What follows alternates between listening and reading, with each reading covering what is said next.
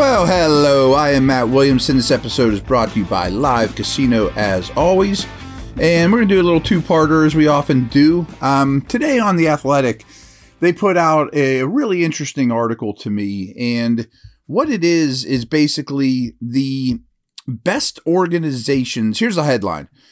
The Super Bowl era franchise rankings. Chiefs continue to rise with a Super Bowl run. And they do this every year.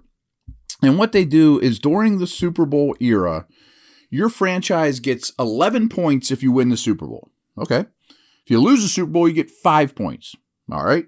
If you reach a NFC or AFC championship game, you get 3 points. If you make the playoffs, you get 1 point. So who are the most successful franchises in Super Bowl history? I'm sure many of you, well, I'm not going to pick on you guys. Many Steeler fans. Steelers haven't won anything in a long time. Tomlin can't win playoff games. Great. He's never has a losing season, but win me some playoff games. Okay. That's warranted. That's an opinion I can live with. However, you guys have been pretty lucky. I turned 50 in June. 6/6 if you want to send me a birthday card. And during my lifetime, this has been basically the best organization in the league. There's some others in that conversation, Brady with the Pats, what the Chiefs have done, et cetera, et cetera. But again, with this format, which I think is logical, 11, 5, 3, 1 point, depending on how your season ends, guess who is the most successful franchise in the Super Bowl era? Pittsburgh Steelers. They have a total of 116 points. The Patriots have 115. The Cowboys have 113. The Niners have 107. And like I said, they do this every year. Last year, the Steelers were also 1. They didn't help their cause, so they also had 116 points at that point. Playoff years, 32. Got in the playoffs 32 times in the Super Bowl era. Final Fours, 8. Super Bowl losses, as you know, 2. Super Bowl wins, 6. Massive. I'll get the last decade in a minute here. So they average 2.04 points per season. So on average, this is end of the Noel era, first couple years before the Noel era, any lean year you can think of. But the average Steeler fan, not only does their team go to the playoffs, which gets you 1 point, but they get somewhere in between the playoffs and the AFC championship game on average. So they average 2.04 points per season. That's miraculous, folks. I just did a radio show from the Steelers Museum at the field, and you walk around there and you're like, there aren't that many lean years. Boy, there's a lot of Hall of Famers here. I just thought it was a good day to appreciate what the organization has done. You guys are, and myself included, are a very spoiled fan base, is what I'm saying here. And sometimes after a season, it's good to reflect on big picture thinking for an entire organization. So while I have this article up, there's 2 more things I want to do is rankings by points per season. Because obviously we've seen, again, I'm almost 50 years old. The Steelers have been in existence that whole time. So that helps. Houston has not, Carolina, Jacksonville. There's been expansion teams. The Browns disappeared for a while, etc. But if you look at it by points, again, how many points you get per season by these rankings, Steelers are 1, 2.04. The Patriots are the only other team over 2, 2.02. Just under 2 are the Cowboys. The Niners are at 1.88. And then you go all the way down to number 5 is the Packers at 1.44.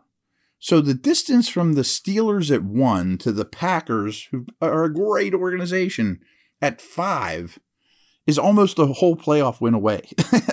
I find that amazing. So how about the rest of the division? The Ravens come in at 6. They haven't been in existence as long, but on average, they average 1.41 points per year, which is better than a playoff appearance per season. Pretty darn good. What about those teams in Ohio? I'm scrolling. Bengals are 24th. That's 0.54 points per season for the Bengals. Basically saying they get to the playoffs, and not any more than that, every other year through their existence. Not so great. That's 24th. Browns, 28th, 0.46. So they don't even get to the playoffs any other year, let alone championship games and whatnot. To put that in a little bit of perspective, the bottom 5 are the Lions. You could be Lions fans, folks. 0.25. The Cardinals, which are really, really bad right now, 0.26. The Texans, 0.29. The Chargers, that one stands out to me, 0.44. You've had Dan Fouts, Phillip Rivers, Justin Herbert, Drew Brees. I mean, you should be better than 0.44 over my lifetime. I mean, I am a Steeler fan, true, but I had a Dan Fouts jersey growing up when I was 8 because that offense was so awesome. And still, I mean, that's awful by the Chargers. Now, here's the other thing they did, which I found interesting, which isn't as flattering to the Steelers. I'm sure some of you are out there like, well, what have you done for me lately? So they have the last 10 years, from 2013 to 2022. As you would imagine, the Patriots are won by a pretty high margin. They have 46 points over that stretch. Chiefs are catching them, though. They're at 37. Then there's a gap. Seattle at 22. The Eagles at 20. Rams at 18. Where are the Steelers? Scrolling down, they're still at 11. So over the last decade, they've been the 11th best team in the league. They have 8 points. Okay. Bengals are right ahead of them at 11. I'm looking for the Ravens here. The Ravens have 5. They're 20th. The Browns are 31st with 1 point. They have 1 playoff appearance in the last 10 years. The Jets have 0. So there you have it. You guys don't have it so bad. Quick break, and then I have a quick little nugget for you guys here as well. That's something that's up my alley. I haven't gone down the road with you guys before, but we're going to talk Deontay Johnson.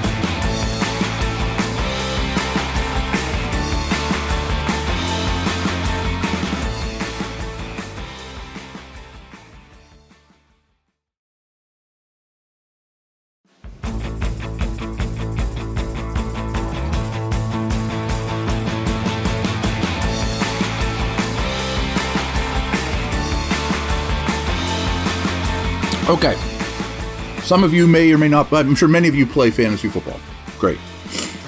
Probably not that many of you play Dynasty fantasy football. And what Dynasty is you keep your team year to year. You try to build a dynasty.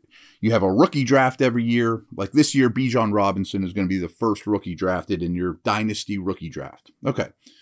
You trade draft picks when your season goes to crap. You trade your old dudes for future picks. There's a lot more to it. I love it.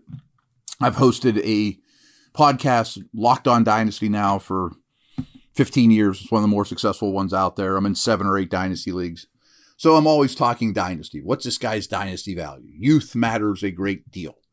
So you have these guys forever, So here, again, I'm going to reference somebody else. There's Matt Harmon, who I have great respect for. He has a site called Reception Perception.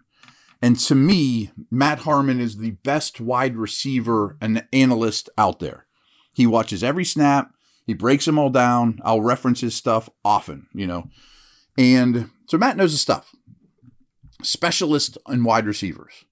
So in the Dynasty community, Matt Harmon just put out his list of who are the top Dynasty wide receivers. Here's my Dynasty ranks. So this translates to the real world, which is why I like Dynasty more than Redraft, because who are the most valuable dudes?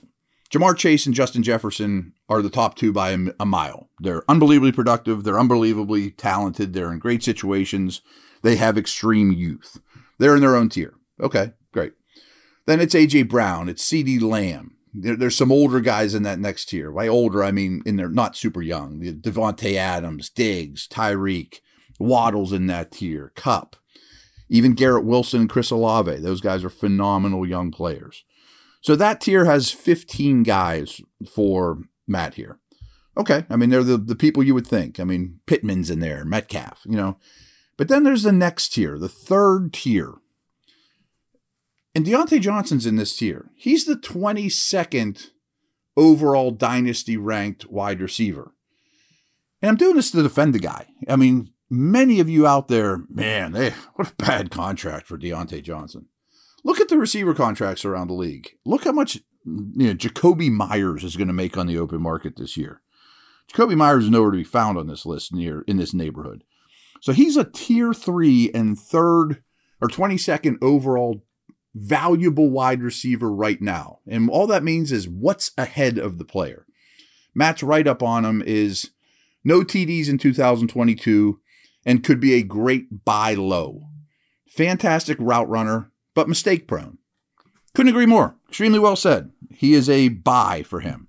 He's not going to score 0 touchdowns again. I know he breaks fantasy people's hearts. He is a fantastic route runner. Yes, he's mistake prone. So basically, what receiver do I want for the rest of their career? He has 21 names ahead of him and has Diontae on the exact same tier as Chris Godwin, Terry McLaurin, Deebo Samuel, Brandon Ayuk, who I adore, and just ahead of Rashad Bateman, who projects as a number 1 for the Ravens. So people are really hard on Diontae Johnson, and I honestly don't quite get it. Probably some of you are like, well, where's Pickens? Shouldn't he be super high? He's 33rd. And I agree with this. He says, has some unreal highlights, needs to be more consistent. I'm cool with that. I mean, he has him right next to Jahan Dotson, who was a first-round pick, right next to Christian Kirk. So not far off Diontae, but I found that interesting. So Steelers only have 2 guys of note, so that's all they have here. But I wanted to really defend Diontae because I agreed with the way Matt spelled that out. And I also thought the Pickens stuff was noteworthy. I would be buying Pickens stock at that price, but I would also be buying Johnson stock in that price because he's going to find the end zone. All right, guys, thanks. I'll be back tomorrow.